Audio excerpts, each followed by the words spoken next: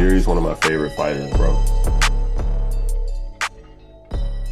And Sterling, bro. Sterling has a lot to prove, man. MMA Homie Podcast, DJ MTK, West Coast Ray Ray, live on location. Where are we gonna? Wait, what's today's episode, Playboy? Man, we sitting here, we talking about some of the best knockouts for 2023. Now this is who dropped the list? Who dropped the list?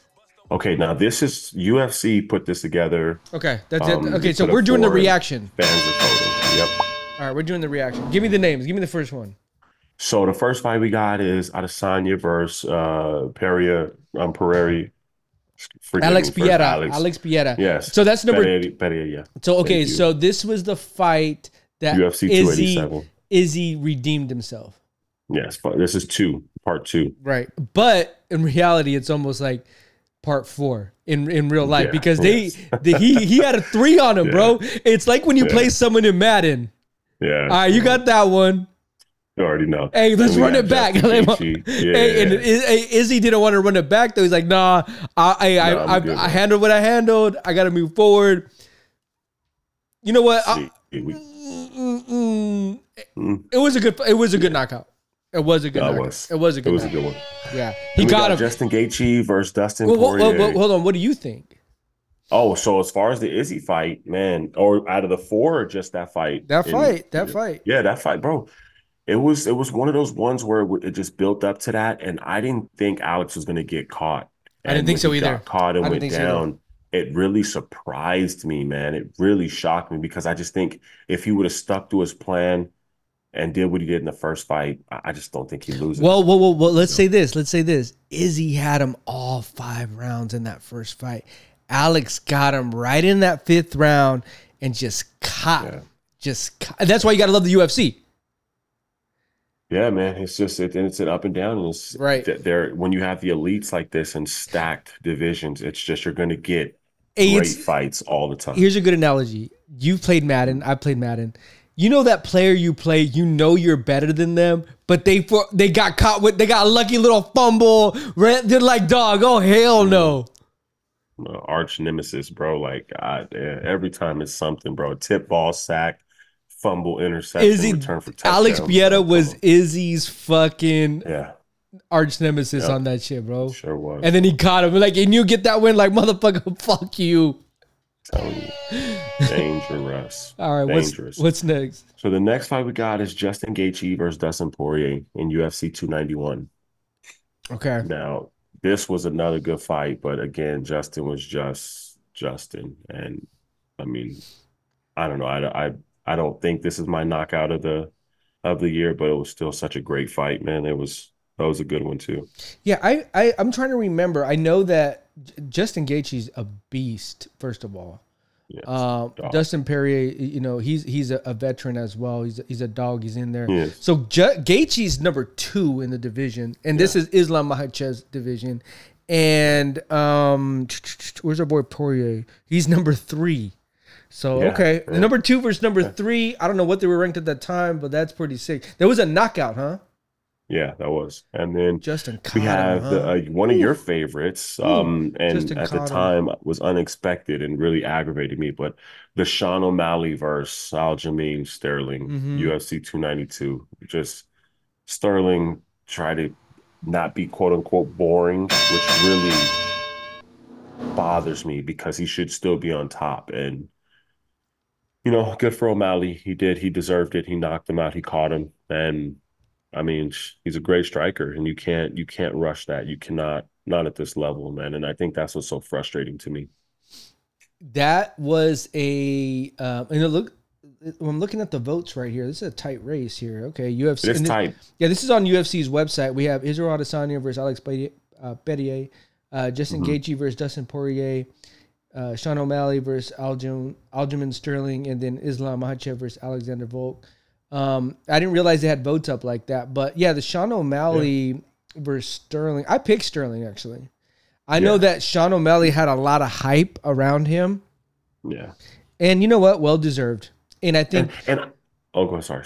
Go ahead. No, I was gonna say I'm probably on the other side of the fence where I was like, nah, I want Aljo to go in there and fucking, show him that he could beat him. But here was the thing too. He didn't try to take him down. No, he didn't. And I thought that's where he went a little bit awry there, where he should have been trying to show off those skills, get him in ground and pound. Instead, he took a chance, he stood up with them, and we saw what happened. Yeah, he did. And I guess my frustration with him is I didn't think he deserved to win when he took that headshot from Jan, and all of a sudden he couldn't Aljo. move, and all Sterling did. Sterling, So yeah. I was kind of like bitter towards him, but I respect winners and I respect guys. His wrestling is dominant. He's a champion. I have to give it to him as much as, I didn't like the way he won that fight. Mm-hmm. I'm not the one who took the knee to the head. I'm not the one who was in that position. So I respect it. I'm just saying it just got under my skin because it goes against what they stand for in that ring. They are like, these are the baddest dudes on the planet. And I just think it comes with a certain code that you don't puss up like that. You don't take a cheap That's win. what what's his name? Anthony Smith said about the John Jones knee. Oh yeah. Yeah. That's exactly what he said. Yeah, he went on Rampage's podcast, Anthony Smith, and he said, "No, bro, you know what? Yeah, he got me, but you know what? He got me." Yeah. And so I know I understand what you're saying, but I would say this for Sterling on behalf of him: he went on a win streak defending it, dominant. So how can I? Right. there you go. But I understand what you're saying. I agree. But that's what changed my perspective on him was,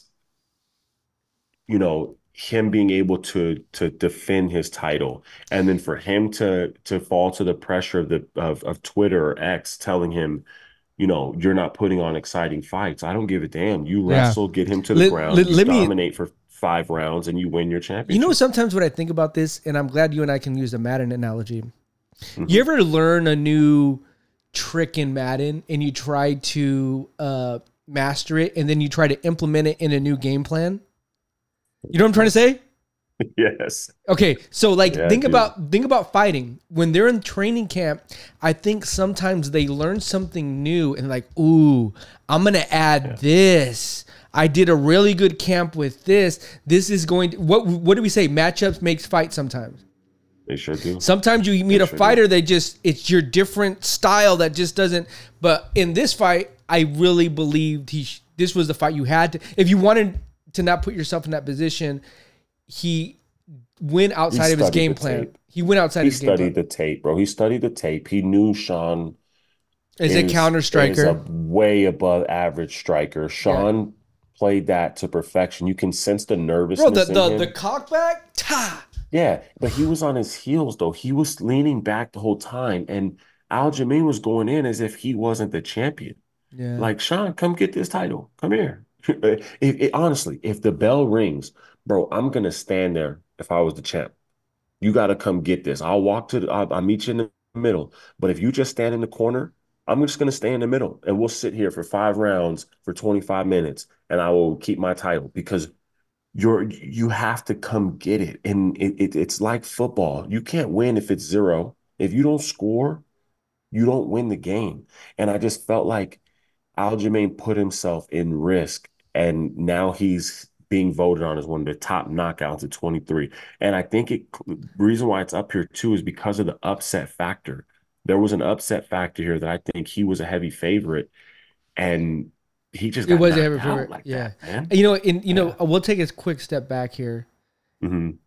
Top knock. Is this a top knockout or a top fighter? These are top knockouts. These are the top knockouts. Izzy, knockout. It was a sick knockout. I just want to kind of repeat this. Yeah. Izzy, it was a sick knockout because he was on the fence, countering, caught him. Yep. It got him with like 1, 2, 3 off the fence, off a counter, and then he went and got him on the ground. And he did the arrows.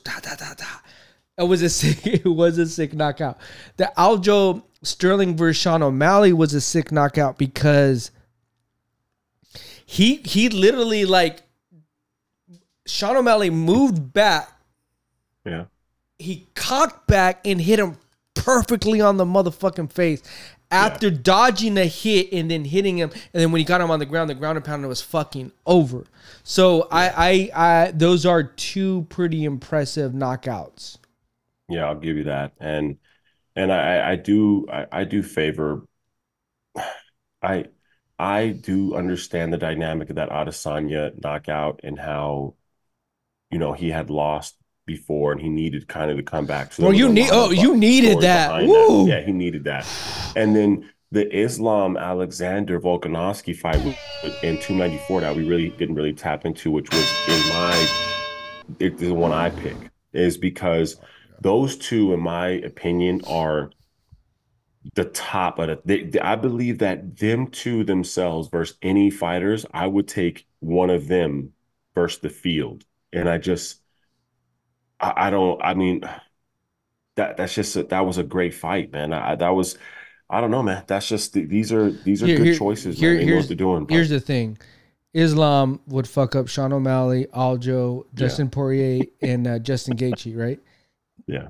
And then he went and said, I'm going to fuck up Volk. Yeah. Head kick. Yeah. He got that head kick and he hit him on the dome with his left leg. Volk did a stumble, right? Yes. Islam jumped on him. He didn't even give him a chance, bro. Like, nah, dog, it's over. Like, you want to step up into this round versus me? Bruh, I'm going to show you why there's levels to this shit.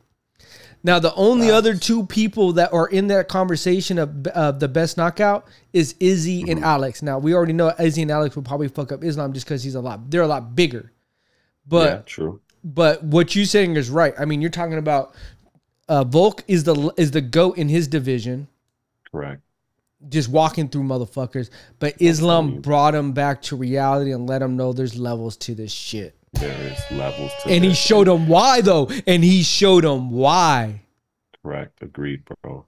Agreed. And that's what I appreciate from this. I not only appreciate, but I have a level of respect for the two because they're high level athletes and have very humble.